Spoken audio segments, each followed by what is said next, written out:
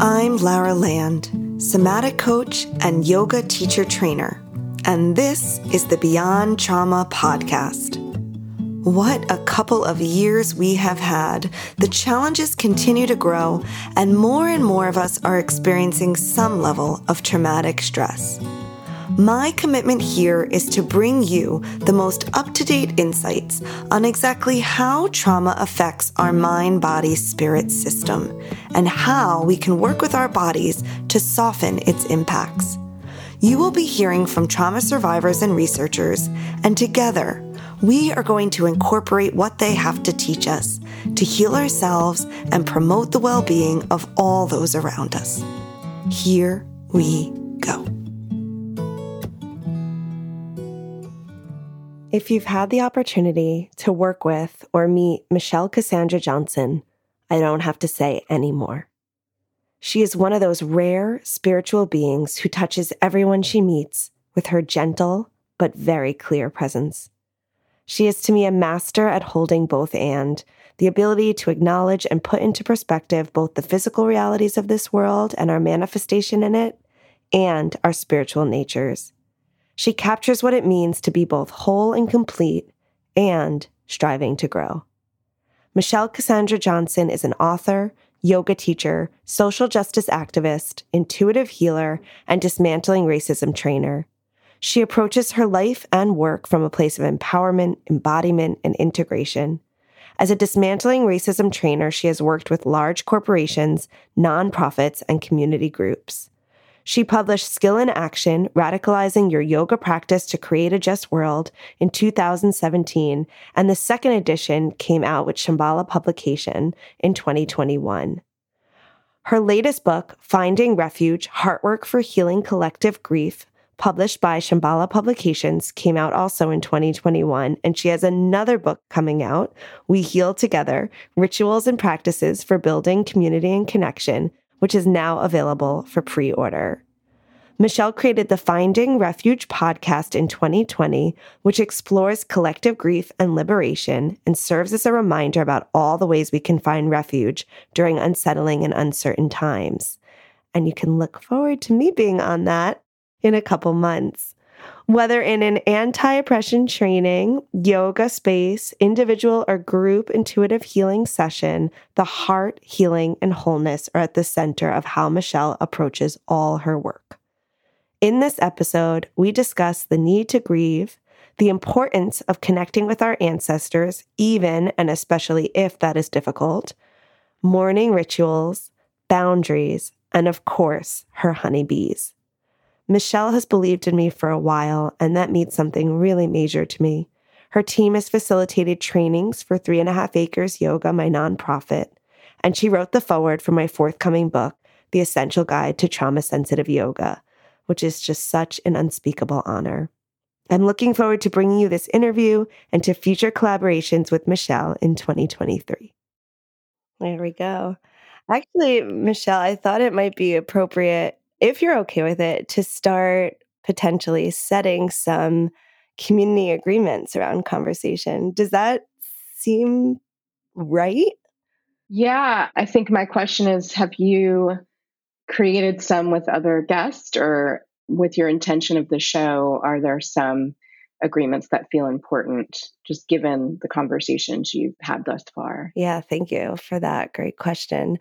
One of the common questions that I'll ask guests at the beginning of the show is if they're feeling resourced and really open to talking about trauma, and if there are things that they do or don't want to talk about. So I think it's important for folks to be in choice and not feel, because we've agreed to show up today and have this conversation, that implies that there's anything that they have to specifically share. Yeah, I think that is an important practice around consent, and that changes moment to moment. And for me personally, I am happy to share about anything as I sort of anticipate the conversation that we'll have. And I know that if there's something I don't want to talk about, I'll let you know. So I feel fine right now with seeing where things go. And nothing is coming into my awareness that I am like, no, don't ask about that. Let's not talk about that. Great. Yeah. I felt, I guess, inclined to kind of lead that way because you're the person that I think brought community agreements into my awareness, and something that I've used with teaching yoga informed trauma teachers since then, and that some of your facilitators have used when they've come to teach for some of my trainings, which has been wonderful. Yeah, I mean, agreements are such an important practice, and they're part of every facilitation I lead. And sometimes I'll share some, and sometimes the group will come up with agreements. And I would say, in general, the agreement focused on speaking from our own experience with an awareness that we have different lived experiences that inform our worldview and perspective. This is a podcast, so it's different, but in a group space, often there's an agreement about confidentiality. And there are agreements about whatever we are going to talk about will be an ongoing conversation, and we probably won't get to everything. So often there's an agreement about non-closure, which mirrors the practice of yoga in so many ways, and life, I feel like, in so many ways. There's usually an agreement about listening to understand and more. Those are just some that come to the surface right now. And I feel like they're part of what builds the container for the practice and work to happen. I definitely agree. Using those really been helpful for me. That last one, that life won't necessarily, probably won't be tied up in a little bow and everything's resolved at the end of a group coming together, is a good one that I've used and I try to keep in the forefront of my mind. It also takes the pressure off, which I think can be helpful. Yeah, I do too. I agree. So maybe we can start with asking you about your definition of trauma. You speak a lot about different kinds of trauma in your books, like ancestral trauma and also ancestral wisdom.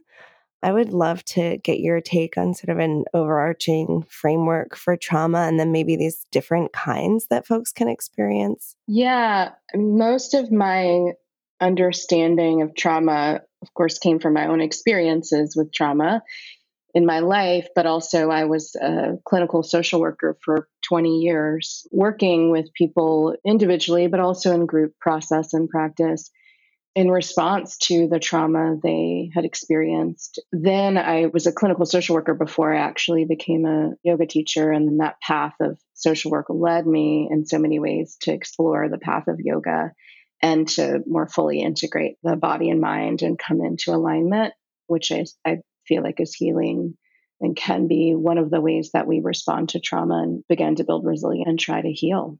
And something that I've thought about for a long time, given my work as a clinical social worker.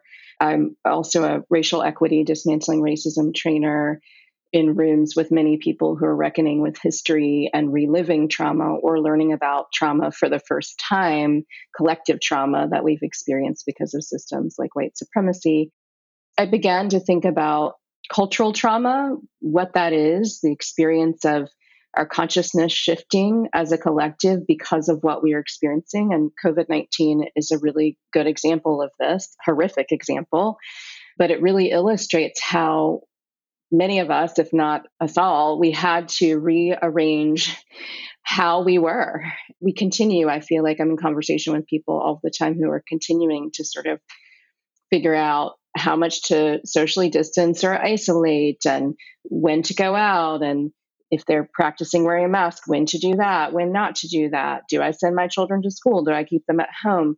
I had never, I guess, consciously experienced something like COVID-19 before it began. And it really sort of shifted my lens around, okay, we are having a global experience that is deeply traumatic to us all, but affecting us differently. And this is going to change how we think, the psyche, how we move the body, like physically, how we grieve or not grieve, because so much of what happened during the height of COVID was that people weren't able to engage in practices and rituals for healing in response to the trauma they'd experienced because they'd lost someone to COVID, right? Like everything, I feel like, do we go into the office and work? Do we stay at home? Like if we're an essential worker, we don't have that option. We have to go and interact with people and it's unsafe. as I mentioned, horrific example of cultural trauma and the impact it has on us as a group. It's nuanced because, for example, I did not personally lose anyone to COVID that I'm aware of, that I know, but I have friends who did. All the things I just named directly affected my psyche, the way I moved in the world. I stopped traveling, the anxiety I had about what was going on, the not knowing, my relationship with uncertainty, right? All of that, I was affected by each one of these things. And people who've lost a person, many people have children, right? So I wasn't contemplating, what do I do? And I have to be at home and work and teach this child. Like, I wasn't in that space. Like, that, it's nuanced because we're having different experiences of this trauma. So that's the like cultural trauma. And the way I think about trauma in general is the different ways in which we're thrown off balance or disrupted. And this disruption affects the nervous system, and we have a response to it, which can be conditioned if we're exposed to or experiencing repetitive trauma. And also, we live in a world that's highly reactive, which I think the landscape is deeply traumatic. All that's going on and the way we receive information and the way we share information, right? And so I think of trauma as, like, as I said, the ways in which we're thrown off balance and disrupted. And then what I understand is the body tries to move back into balance. The nervous system tries to cope and move back into balance. I feel like our systems are designed to do that. I also want to name that the amount of trauma that we've experienced in the last 2.5 years, I don't actually know if the nervous system was designed to respond to daily trauma in that way. And I recognize, as I speak about this, there are people living in war zones right now, and many people who have historically who experience daily trauma, bombs falling out of the sky, right? Like losing loved ones. So I do think there are many examples of this. I just had not had one in my own life related to cultural trauma, this collective imbalance that was happening. I mean, there's so much we could talk about, but that's some about how I'm thinking about trauma. Yeah, that a couple questions came to my mind. Perhaps we can kind of like go each way. You can choose your own adventure, choose which way feels right to head first. I mean, my one question is just your reflection, thoughts on where we are now as a world or a culture, like in the coming back to homeostasis. And I guess many of us are in different places around this collective COVID trauma, or do we know where we are? And then the other part just came to my mind about where you reflected on just the barrage of sort of information and things that are asked of us on the day-to-day in this society that we're living in this time. You seem to have some really great practices, Michelle, around boundaries. And I know you recently took sabbatical. You have a really lovely email response. And I just thought it might be useful for myself and for the listeners to just hear more from you about how you've been able to like establish that really beautiful, I want to say like protection for yourself, and just some more reflections on that. I'll speak to where we are now, which is, I don't know, with homeostasis, I don't know where we are. Part of me resists trying to like actually hone in on where we are because everything has been disrupted. And I don't just mean COVID, like we were disrupted prior to COVID and then had this massive experience that was ongoing that I imagine has gone on for much longer than anyone anticipated. From what I'm sort of witnessing from my space, my lived experience, I've traveled a couple of times during COVID, but not that much. But I'm curious about what folks are thinking and if people feel like we're through this, like it's done. And even if people believe that we're coming back into homeostasis related to health and perhaps decreased risk of contracting COVID, which I'm not saying that's true, but like I think people believe that based on the actions I'm witnessing people take and the like how we're interacting with one another. I am thinking about the aftermath. Like even if we are through the worst part, what we feel like was the worst part of the trauma, there is the recovery from that. And I feel like capitalism and many systems of oppression distract us from the time that we actually need to take to recover. And I feel like we're going to be in recovery from COVID and the multiple pandemics and the like consciousness that was shifted during that time and the awakenings that happened over the last 2.5 years, I feel like we're going to be in recovery for such a long time. And we'll need to recover from things that we don't even know. Like, I don't understand who I am at this moment in time. I do as a spiritual being, but as a human on the planet this time, I don't completely understand who I am because of what we've just gone through. And I haven't fully integrated it nor digested it. Oh, I really appreciate that raw honesty. And I'm there with you. I'm really there with you. And part of that is, I mean, it just takes time. I also believe that healing and integration can happen in a moment, but also in my experience, it can take time to digest and metabolize change like this. And also, like, all the craziness of life makes it really hard to. Right.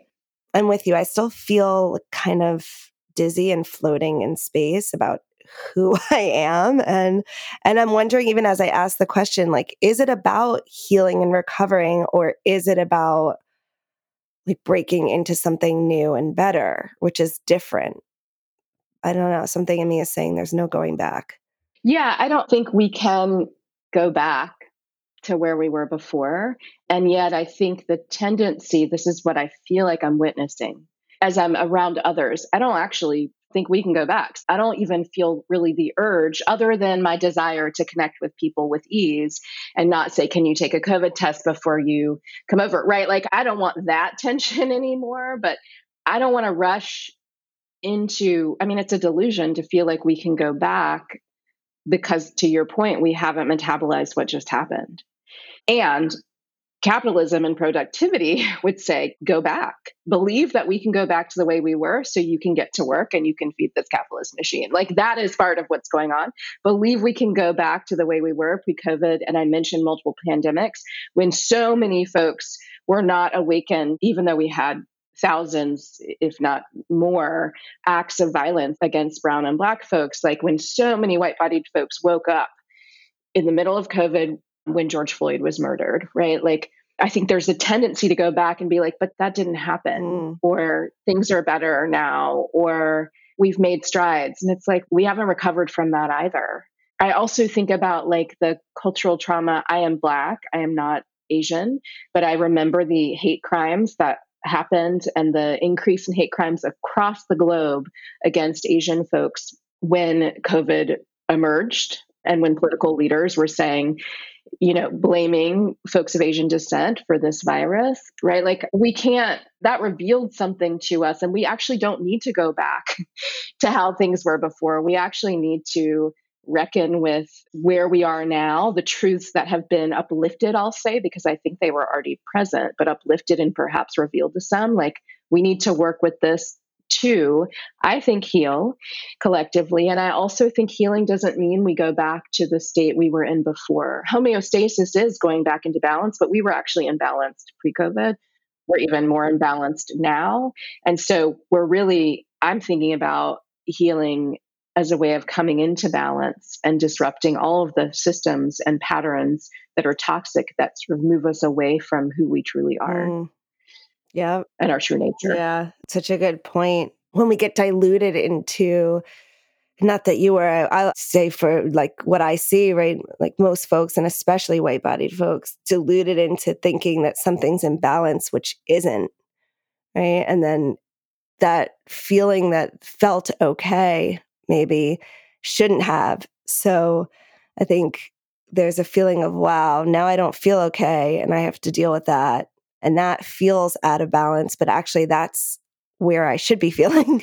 If that makes sense. It does. Like, I feel like more people are, and I remember an article came out, perhaps it was in the New York Times. I don't remember, but I remember an article came out maybe a year, 9 months or a year into COVID. And it was about grief. And like, I can't remember the title, but it was like, what you're feeling is grief, and it spoke to the dynamic you just named of like, it wasn't actually okay before. And now you're noticing it more because of what's happening right now with COVID and multiple pandemics. And there's dissonance there. And that's exactly where we need to be, I think, to transform and come back into balance, is what I think. The article didn't say that, but I remember it being like, oh, someone's naming this as grief. Like, the fogginess, the I can't concentrate, the PTSD, the anxiety, right? That people may not have experienced before. They were really connecting it to the moment, cultural trauma and the grief. And like, that's actually what we need to feel and be able to move through. Yeah, grief is a really important piece. And I even had that down to ask you about, because I think it's generally something that we avoid, especially I feel like Americans, we're not really taught to how to grieve, given space to grieve. And I feel like this is an area that you speak about quite eloquently, and maybe you can share some insights. I'll speak to that. And I know you asked a question about practices, and I can speak to that as well in this. They feel connected, and boundaries, and just sort of creating protected space amid all of the things we've named. I feel like my experience of trauma, cultural trauma, personal trauma, these experiences led me to really contemplating the ways in which I was able to grieve, conditioned to grieve, and the ways I was not, and how I saw that playing out collectively and how that had become institutionalized. For example, in my family, when I would be upset about something, or I wasn't even necessarily aware that I was grieving something, but perhaps something had changed, or I didn't get an opportunity, or I actually lost a family member, I feel like I was encouraged to acknowledge what was happening. So the transition, the shift, the loss. And I was not necessarily encouraged to process it. Yes, you didn't get on that sports team, Michelle, which for 13-year-old Michelle was like devastating, because I also wanted to fit in my school. I was one of the only Black girls in my school. I was trying to figure out who I was at that age. I was trying to be connected to peers. So it wasn't just about the missed opportunity. For me, identity was wrapped up in that, and all the ways I felt isolated from my peers, because many of them are white bodied and wealthy, and I was not Black and not wealthy. And I feel like, so I was encouraged to acknowledge that experience, but not be sad about it, not take time to process it, not to really talk about it other than acknowledging it. I feel like there's some good reason for that. My mom was taking care of me and my brother as a single parent with loads of grief in her heart and experience. And she also is someone who had to keep moving, had to keep going. Mm-hmm. There was no one else who was going to do the things that we needed done, right, to be cared for. And she knew she had to do it, and she was working full time, and she was stressed. And so I understand it. This is no judgment. I mean, my mother is so dear to me, like no judgment. Like I can look at it now and be like, oh, you had to keep going, and that was your coping strategy. And you were teaching me to do that too. And you also understood that the world would encourage me to do that. And that actually in a Black body, there would be no time for my grief, and that it wouldn't even be validated as real, right, or recognized. And so there's kind of that experience personally, and the ways I've seen this show up culturally, institutionally is what I mean, in cultural norms that are based on a hierarchy of bodies, is that in institutions, we have policies in place that only allow people to grieve for a certain amount of time. We have policies in place that only allow people to take bereavement leave in response to specific losses. And I am kind of like, the world is imploding, and we're likely all feeling grief right now and loss, personally and collectively, whether or not we know it. And we need to broaden our perspective around what is valid when we think about grief, what is valid to grieve. And we also need to gain some clarity about the fact that grief is an ongoing process. It is part of being human. It is part of being alive. We will all experience loss. We are all going to die. This is part of what, and there's fear around even talking about that for people, but this is part of what it means to be in the human experience. And yet we have institutional practices that don't actually honor the human experience, which includes having space to grieve and acknowledge loss. And then I think that shows up in cultural norms too, around whose grief, as I mentioned a moment ago, is valid. I think about communities who are less proximal to power, and historically in present day, the ways they've organized to speak about what they've lost or what's been taken away. And dominant culture has said that's not real and that's not happening. And we're not going to listen to you. And I say, I think communities are grieving out loud. Like, we're tired of power being taken away. We're tired of losing people.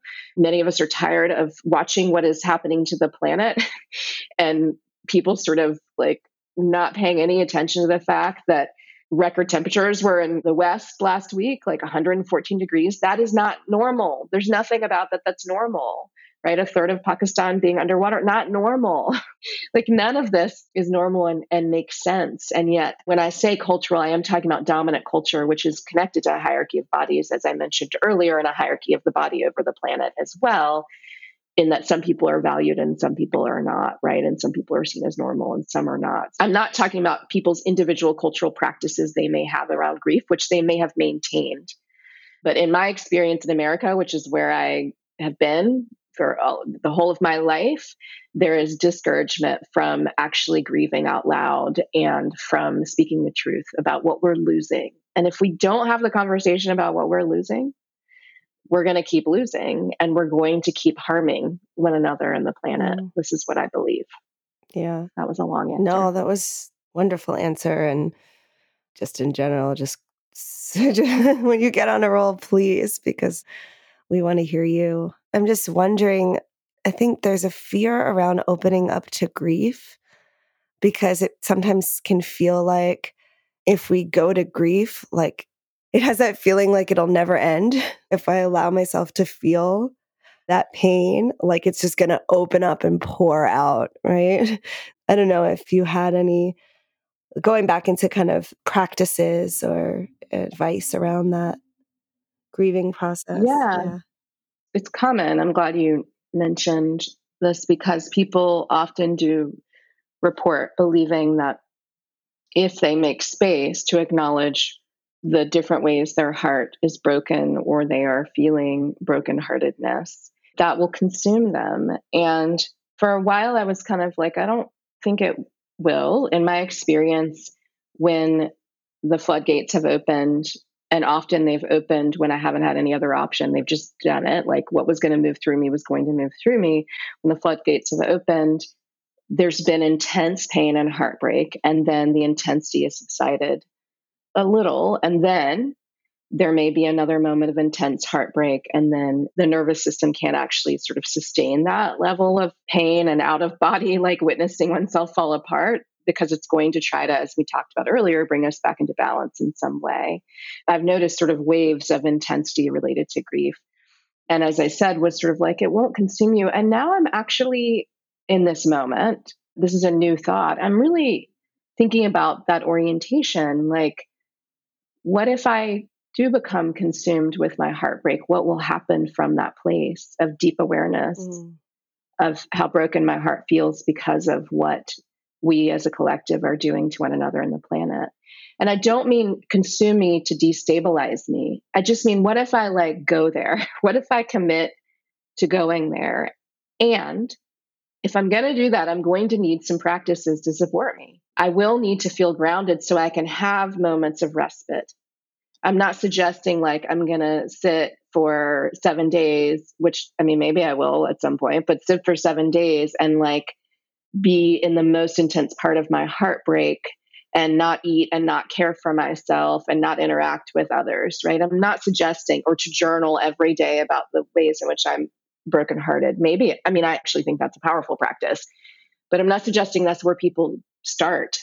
I've had a practice of meditation, prayer, pulling from one of my Oracle decks, journaling and writing gratitude statements, the 4 things that I do every morning. And I've been practicing those 4 things since, in that way. It starts with meditation, which doesn't always look the same, but prayer always comes after the meditation, and then the pulling of the cards, and then the journaling about the card and gratitude statement. Like I've practiced this since, I think, 2016. That sort of became my morning ritual and practice. Prior to that, I was practicing meditation, but I added prayer and oracle readings and gratitude statements in 2016. And at a minimum, I have to do that practice in the morning, or I am not going to be in a place where I can actually touch into my heartbreak in a way that still allows me to be grounded and connected to everything around me. And I also have other practices, movement practice, walking meditation, walking my dog, connecting with the natural world, touching the earth. I have honeybees, going to sit with the honeybees. And this can be a minute where I go out. I just did it, actually. I went out to see the honeybees before our interview. And I was out there for a minute or 2 minutes, and I just went to see what they were doing and to connect with them. Mm. And sometimes I take Jasper on an hour-long walk and sort of meander around the neighborhood. It's my walking meditation, and often that's in the morning, and I watch the world wake up.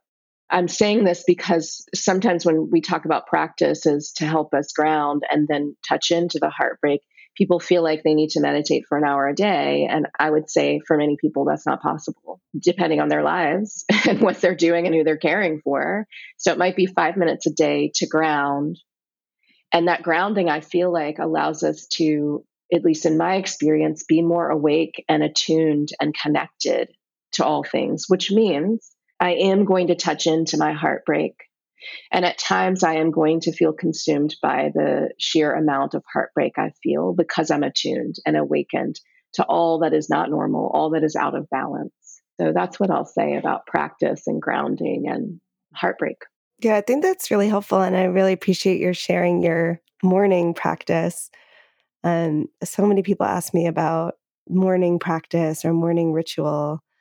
I definitely want to get to the bees. So I'm not skipping the bees. It's just a little bookmark that I want to talk a lot about the bees. And what I see from what you're sharing with the world is your deepening connection with the bees and with the non-human natural living world. But before we get there, I would love to hear maybe a little bit more about like what sparked adding prayer and your oracle cards, if there's anything that you would like to share about that. I know that you use a lot of ancestral practice and wisdom, that you're really attuned to that. And I think that's something that a lot of us know about or really understand, or maybe we feel strange around talking about that sort of world. So I don't know if there's some things you can add there.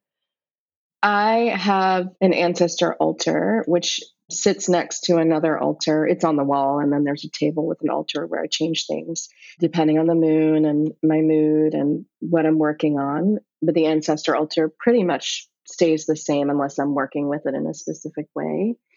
And I would say that I have always, as we all have, had a connection to my ancestors. And I say we all have a connection to our ancestors because we are here because of them, even if our connection with them feels strained or feels absent or feels complicated. My great great grandmother's blood is flowing through me. My great grandfather's blood is flowing through me. The trauma they experienced in their Black bodies is housed in my body because we know that trauma is passed on ancestrally in the DNA. The patterns that sort of emerged from their trauma, the conditioned patterns, are alive in me as well. I don't know about some of them, but I know that at times I do things that don't make sense to me, that feel patterned and are likely connected to my ancestors. And the patterns that my ancestors, or practices, I'll say, or rituals that my ancestors created in response to the trauma they were experiencing, that's inside me too. And what I just named as the trauma is present and inside me, and the resilience and the rituals and the practices that bring me back to who I truly am are inside me as well. And those came from my ancestors. And I name this because people have all sorts of like stuff around their ancestors, particularly if they're more proximal to power. I teach in many spaces where they're mixed racially and many other identities. And often white bodied folks have a reaction to working with ancestors or are appropriating and sort of working with these rituals that are not actually connected to their lineage. And at times people don't know about they don't know where they're from. And so it can be hard to trace back, although we have a few more resources to do that now than we did even a decade ago. And there's fear about sort of reckoning with our line, right? Our bloodline. We are feeling our bloodline, whether or not we want to acknowledge it. And we're operating to some degree from that trauma and that resilience that is housed inside us from our ancestors. We're operating from those things all of the time. And we're actually reenacting, if we think about trauma, we're reenacting historical patterns with one another across lines of difference and within communities that are the same and share the same identities. We're like replicating trauma that our ancestors lived through. So I just say all of that because we're in deep relationship with our ancestors. And if people are sort of like, I don't want to go there, I would say sit with that for a while, because what is that about, given that we cannot divorce ourselves from where we're from? It's not actually possible to do. And we can't actually sort of transcend the things I just named about the people we come from. We're like embodied because they were in bodies and they manifested us, right? Like that's what's going on. This is what I believe. The caveat I want to offer is I'm a spiritual teacher and spiritual practitioner. And I understand that I am not just this body. And I also understand that my ancestors were not just their bodies, right? They were spirits and their souls are everlasting. This is what I believe. And they were much more expansive than the body, than their trauma, than the things happening. So while I don't believe we can transcend the reality that's going on and how we actually came to be, which is rooted in where we're from, I do think it's important for people to remember that we also are not just our bodies. One of the reasons why we suffer is because we believe we're just these bodies and our experiences and our sensations and our desires, which causes a lot of trauma.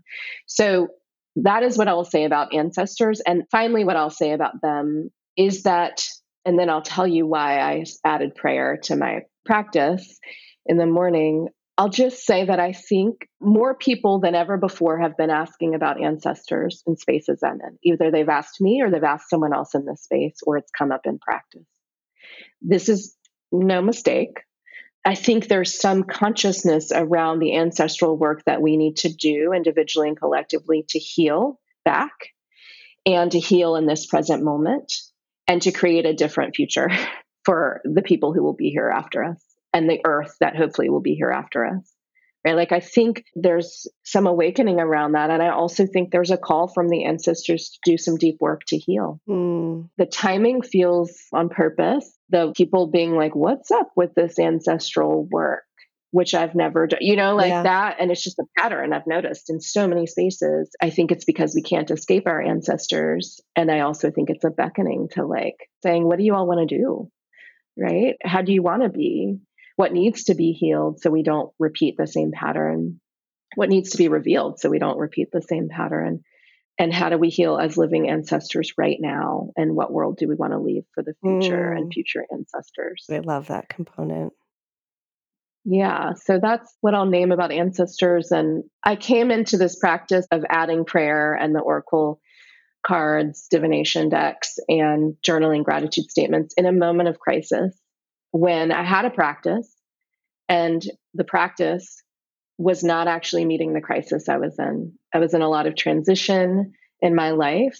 And I remember sitting at my kitchen table being like, I need something to support me in this moment that's different than what I have done in the past.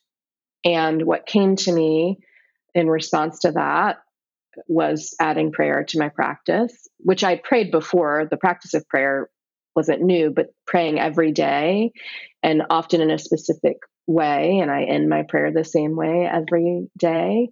That came to me. And then, like, you need some other tools. I got a book that is about manifesting different things. And that's where the gratitude statements, writing 10 a day, came from, and started doing that. And then, well, I didn't have as many oracle decks as I have now then, but I had some. I think I had two. And so I just started pulling a card from it each day to be like, what is this saying and how might it relate to my day? And I think this is important because I remember saying this when COVID began, that we might need some different practices because the moment we're in is one we haven't faced before in this way.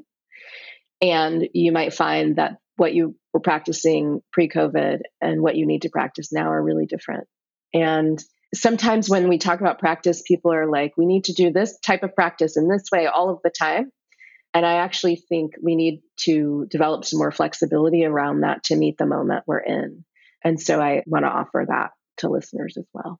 Yeah, I think that's really helpful. We can get stuck in some practices or thinking that practice looks one way. So it's really good to hear sort of intimately about your practice and what's shifted it. And a lot of people, I think, are interested also in gratitude statements, but sometimes I hear folks just like having trouble with them or feeling like they're just repeating the same things, like grateful for my mom, grateful for my health.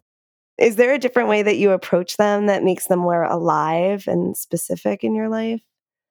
I mean, what I'll say to that is I feel like we can be grateful for the same things every day. And I also think there is something about building the muscle of sort of moving beyond. It can become a pattern, to your point.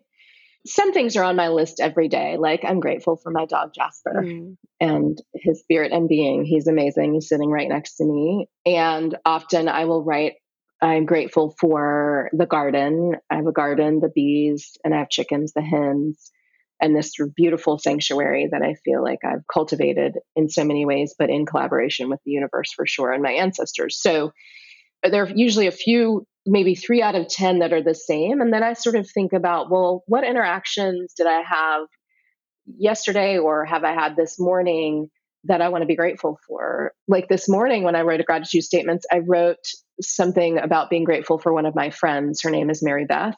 I've written a gratitude statement about her before, but typically it's been connected to a group of people that I gather with monthly and have for many years. And there's a huge support system and we do rituals together. But today I wrote, I'm grateful for Mary Beth. And I sort of noticed it. I was like, oh, I wasn't consciously thinking about that. But that wants to come out and be on the paper. People want to build that muscle and move beyond. I mean, I sort of just sitting there tapping in. So what do I feel grateful for? And kind of asking myself. And then that's when I wrote, I'm grateful for Mary Beth. I was tapping into my intuition and what wanted to come forth. And that actually came after my meditation and after the prayer. And so I would say, if it's feeling stale, like you're writing the same thing, you might say, well, what else am I grateful for? Even asking the question and working with the mind in that way, you might look out of the window and be like, I'm grateful for that hawk that just flew overhead, or I'm grateful for the birds chirping, or I'm grateful for it's not quite yet fall, and the leaves haven't started changing here in North Carolina, but they will soon. I'm grateful for the different colors of the leaves and fall weather. I'm grateful for the flowers that will be in bloom during fall that are different, of course, in a lot of ways, depending on where you are geographically, than the flowers that bloom in springtime. Yeah. I'm grateful for the blue sky. If you are, I'm grateful for the rain, if that's what you love, and the plants need the rain, right? I just think we can sort of expand by noticing what is beyond us. Yeah. And tap into gratitude for that, which feels like an essential practice, actually, and just really profound. Yeah. Yeah. And I think the order that you set up your morning is helpful as well. I find after doing meditation, more tapped in and open to seeing. That might have something to do with it. Of course, we can just wake up and do gratitude, but it's also nice to just tap into that intuition and allow it to flow through.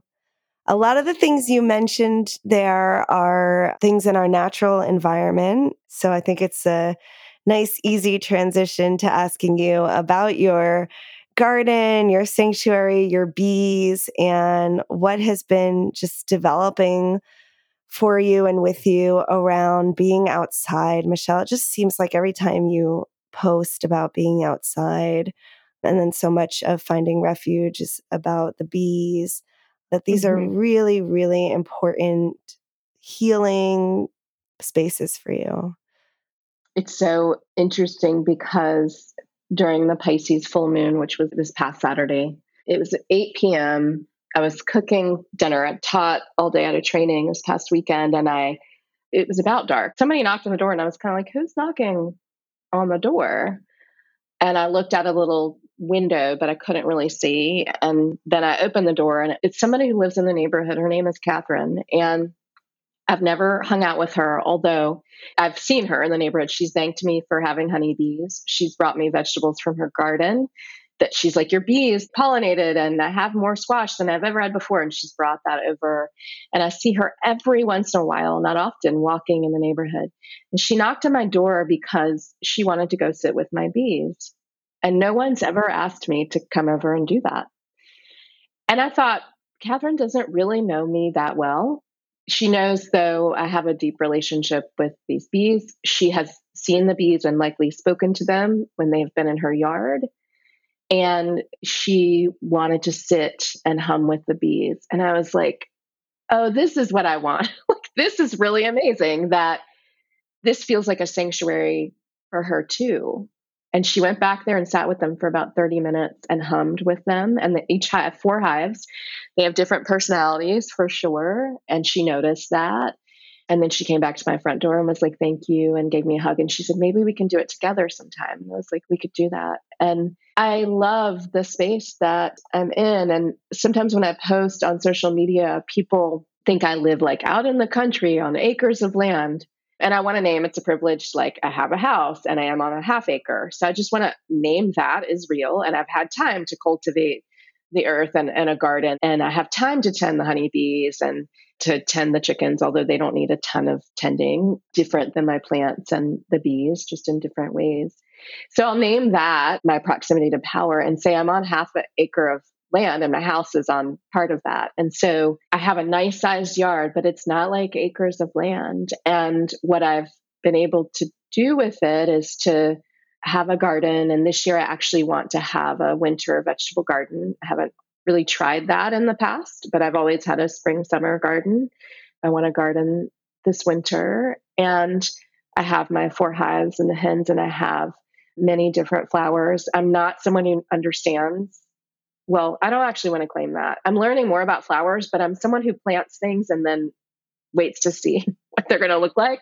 I'm not like, this flower goes with this flower. I don't garden in that way. It's more like, I think these go together, but I don't always know. And then it's sort of a mystery, right? And then they come up next to each other and it's really beautiful, or they're too close together and I have to move them. And during my sabbatical, which I took 3 months off, May through the end of July, I spent more time outside than I've ever been able to spend before. And I sat with my bees for almost an hour each day, watching them fly in and out of the hive as my meditation. I planted many different flowers. I moved slowly. I watched earthworms move the dirt. I pruned the flowers, which actually for some plants, it's generative. It creates more flowers. And for some reason, I was always afraid to do that before, but it's meant my bee balm it's still blooming, which for many people in this region, it would have stopped a month, if not longer ago, but it's still blooming. So you prune and then more comes from that.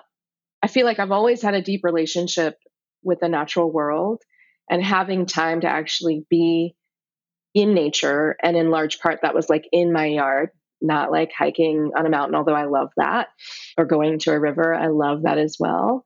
This was like in my yard for many hours a day. I would move slowly and watch what nature was doing. And I would also regard nature as a teacher.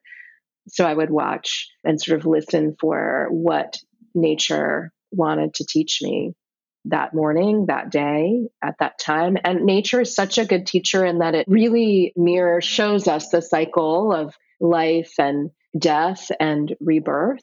There's so many examples of that. It also shows us how it is in relationship. Every part of the ecosystem, every part of the natural world is in relationship with one another. And so the flowers, right, they need the sun, they need to be seeded, they need the water, and the bees need the flowers for pollen and nectar.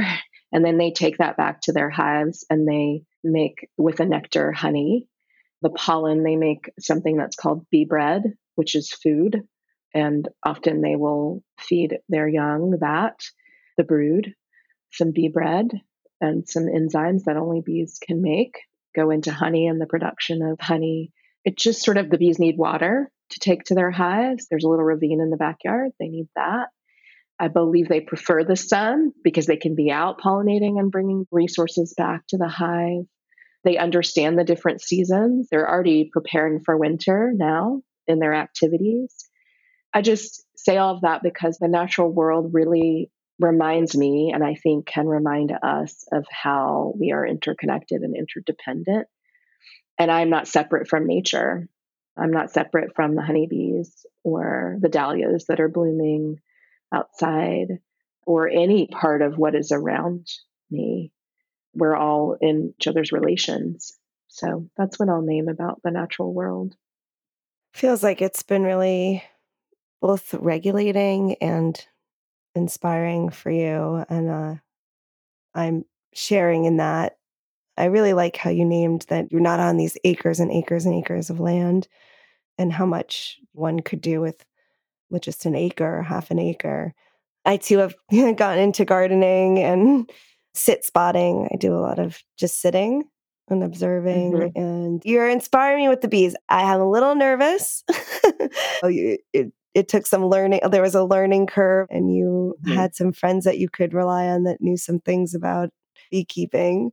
Maybe if I do take that step, I might ask you if I can reach out to you. Yeah, absolutely. Yes, you can. And even if someone is living in an apartment and they don't have any access sort of to outdoor space to garden, if they want to get a house plant, right, they can relate to the plant and notice the different cycles and nurture the plant that they have, the one house plant, if it's that, right? We can go outside and experience the natural world as well, if that's available to us. I think start where you are. There's a way we are always in relationship with nature, like I'm looking out the window at the trees. And perhaps for some people, that is their access to nature. And so, what does it mean to engage with that tree because you know you're in deep relationship with it? Or a bird, as I mentioned earlier, a hawk flew over, right? Like, what does it mean to notice that, or the clouds in the sky, right? Or your feet, if you walk on the earth, as they touch the ground, the dirt, the grass. I want to say, like, start where you are, because it doesn't have to look like what I described. And I also named before I went into it, I mean, it is a luxury to have land, to have a space, to have a sanctuary, to have time. And I'm well aware that not everyone has these things. And I do think, because our natural state is to be in relationship with what is around us, including like everything in nature, there's a way we can have a relationship with it, even if we're not tending the earth in the ways that we've talked about. Yeah. Yeah. Thank you. I totally agree with that. I have a friend who goes out on her balcony, lives in Manhattan, 116th Street, and there's just these birds that come to visit same time every day. And she's developed a really strong relationship with them. And just proof that we can do that anywhere. And that relationship does develop over time. Right. Absolutely. When they start to see it's not just a bird, it's the bird, the same bird that was here. And it becomes more specific. It's an incredible thing. Yeah, I love that. So, Michelle, I want to be respectful and aware of your time. And that loops me back to that earlier question about the importance of that sabbatical and the kind of the other measures you take to really protect your space and your time. Is that something that developed spontaneously or something that you've built over the years? What was the instinct around that, and how maybe you can share some practices that you use for just keeping healthy boundaries in your life? And then I just want to ask you what's coming up next. I believe you have a lot of projects in the works, a lot of writing projects. So yeah, maybe both those things. And then of course, anything else that I didn't ask that you feel is important, I want to really welcome into the space. Someone just asked me this question about boundaries, similarly to the one you asked about protected space. And just a couple days ago, someone asked me this, and I was like, I don't think I came out of the womb knowing that I would need to create protected space. I think it came through experience of either not having that space because the conditions weren't in place in my life, or not having protected space or boundaries because an institution didn't want to create those because it wanted us to work all of the time and sort of die for the cause. And then I think about the culture, dominant culture, and productivity and the way it supports that, like us not having protected space, and in fact valuing workaholism over time respite, right? Time to move away from something to then more fully enter it. This is the flow we're in. Like, we need to sleep, right? And we need to sleep well. I don't always do this, but we need to sleep well to be able to like engage in the world in the different ways we've talked about, to actually be awake to what is around us, what is happening. I feel like I learned a lot of lessons through not having space, not creating space for myself. And I want to say it's not always, depending on someone's social location and the identities they embody, the circumstances they're experiencing, like depending on those things, it's not as simple as saying, practice this to protect your space, which there are many people who will say, practice these 3 things to protect your space. And what I'll say is that it's much more nuanced than that, because we live in a culture where people are having different experiences because of the identities they embody. And people aren't protected, let alone their space and their time. And so we need to like know that is real and happening, and that it can be a privilege to talk about something like self-care or boundaries or protected space. That said, what I will name now is that because it just came up the other day, is someone was doing something that was disturbing me and my peace. And I said, I'm not going to let this disturb my peace. Like, this doesn't get to steal the moment of peace I'm experiencing right now. I think there's an opportunity in space for many of us as we are in a moment of peace, or as we recognize we're in that moment, and that might come from a disturbance to our peace, right? But once we recognize it, that we make a commitment not to let it be disturbed. And so what I was saying in that moment was like, I am making a conscious choice to refocus my attention on this thing because this is bringing me peace. Be that my breath, be that I wasn't out at the honeybees when this happened, but this happens often. Be that the honeybees to bring me back, because they can actually feel when I'm not at peace. And that affects their energy. They can feel us. Many animals, many beings can feel us when we're not at peace, and that disturbs their peace. That is a small way that I'll say we can create a boundary, is like, where do I want to put my attention? Do I want it to be on my peace, or do I want it to be somewhere else? And we just can ask that question and then make a choice. Sometimes I get caught up. I don't always choose peace. Sometimes I get caught up, distracted, or the moment's calling for something different. But it's just been a teacher to be like, come back to your place of peace where you feel grounded, where you can breathe. Even if it's for a moment, you take a deep breath. And the other thing I'll say about protected space and boundaries is that I am clear that in a Black body, white supremacy is never going to protect me or my space or my peace by design. And so if I don't do it, it's not going to happen. I'm not suggesting that I'm doing it alone. I have many people in my life who check on me and say, how are you caring for yourself? How's your heart? What do you need? And so we can also think about in community, how do we support people as they are finding peace or trying to create that? And peace may not be the word that resonates, it's just the word that's present for me, or groundedness. Like, how do we support people? We can check in with them and ask, right? What do you need? How are you? All of these things feel like tools for us. So I'm not doing it in isolation. I'm definitely doing it in community that's invested in, I think about my sabbatical, community that's invested in my peace.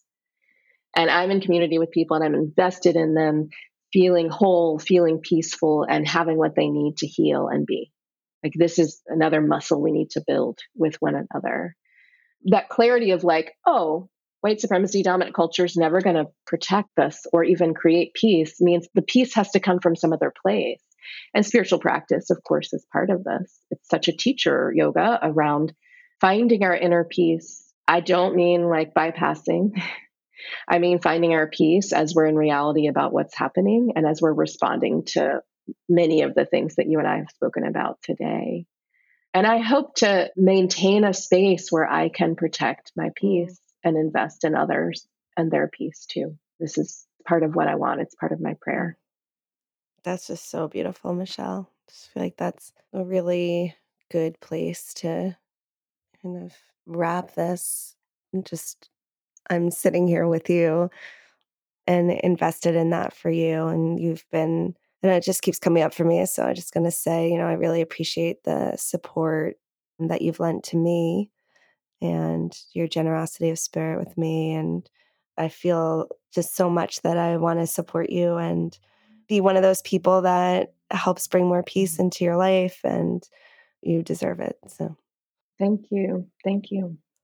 Just to kind of promote you a little bit, put all your links in the show notes. You have, unless I'm missing one, you have 2 books out so far. I know Skill in Action, and then Skill in Action had a kind of a second release. It had a second edition that came out in November, and it's, if people have the first edition and they're interested in the second edition, it feels like a different book with the same theme, and it's much longer and more expanded. It's just a much more expansive exploration of the themes of justice and yoga and radicalizing our practice. So And if people aren't familiar with it and you want to order it, make sure you get the second edition, I would say, because it's so different. And there are a lot more resources and tools in it. And then Finding Refuge came out in July of 2021. People can find out about both of them on my website. And it is about what we spoke about around collective grief and cultural trauma and spiritual practice, and how spiritual practice can support us as we grieve and as we sort of reckon with what we've lost and why we've lost so many people and beings, and our relationship with the planet. And there is a chapter about the honeybees in there as well, in the natural world. And then my next book, We Heal Together, Rituals and Practices for Building Community and Connection. That comes out April 11th. It is available for pre-order. It is not yet on my website. It will be soon, but people can find that at Penguin Random House, who's the distributor for We Heal Together and Skill in Action and Finding Refuge, and order it from many different places. There are links on that Penguin Random House page for We Heal Together. Oh, that's exciting. Yeah. And then I have the other book coming out in 2023. So all three of those have been published by Shambhala Publications. And I have a book that comes out August 8th, 2023, published by Beacon. And I am a dismantling racism trainer, and have done that work for a long time, as I mentioned before. And I wrote a book about how to hold and facilitate affinity spaces for Black, Indigenous, and people of color with Beacon. And so that will come out in August. And if there's anyone listening who holds space like that, who is a person of color or interested in that, or interested in participating in affinity groups, it's sort of a specialty book in that way. It would be a really helpful guide and resource. And it's called A Space for Us. Wow. And it's not available for pre-order because it's still in, and you know this, like it takes a long time when you turn in your book, and when it comes out, it's like a year-long process. I don't think people realize it. Long. Yeah, it's so long. So it will be available for pre-order in early 2023, I would think. But all of that will be on my website soon once those things are available. And I'm working on another book now, which will not come out until 2024. So people can stay tuned. Wow. You have the writing bug. Wow. Amazing. I'm really glad that you explained about Skill in Action second edition, because I didn't know that. So I'm going to make sure to get the second edition and pre-order We Heal Together. And then your other book, A Space for Us, not available yet on pre-order, but we'll keep following you for news on that. I know there are a lot of people I know that are listening that would be interested in that. Oh, great. And if people want to work with you, Michelle, as a facilitator, a speaker, they just go on your site? Yeah, they can find me through my site. There's a contact form, and that goes to my support person, and they'll reach out to me. And I am definitely calling in more keynote speeches and holding space and leading rituals and talking about so much of what we spoke about and talked about today. So my website is a great way to stay updated about events and facilitations that are upcoming, and information about if you want me to come in as a dismantling racism trainer or facilitator. I facilitate on many different topics, actually. The website's a good way to reach out. Great. We're going to send lots of people your way, and I hope to be in your presence when you're keynote speaking or holding some rituals soon. I would really like that, so I'm going to keep my eye out for that. Is there anything that I neglected to ask you today that you feel is important? No, I feel complete and want to thank you for the work you have done, you are doing now, and will do, and for inviting me to be a guest on your show. It's been really great to be in conversation and community with you today. It's been wonderful, Michelle. Thank you so much. Thank you. As we buzz around the busy world, it becomes clear there are billions of paths. As we buzz around the busy world, we will appear in other people's photographs. As we speed through the centuries, we will collide and the light will bend. We will be accidentally immortalized in someone else's land.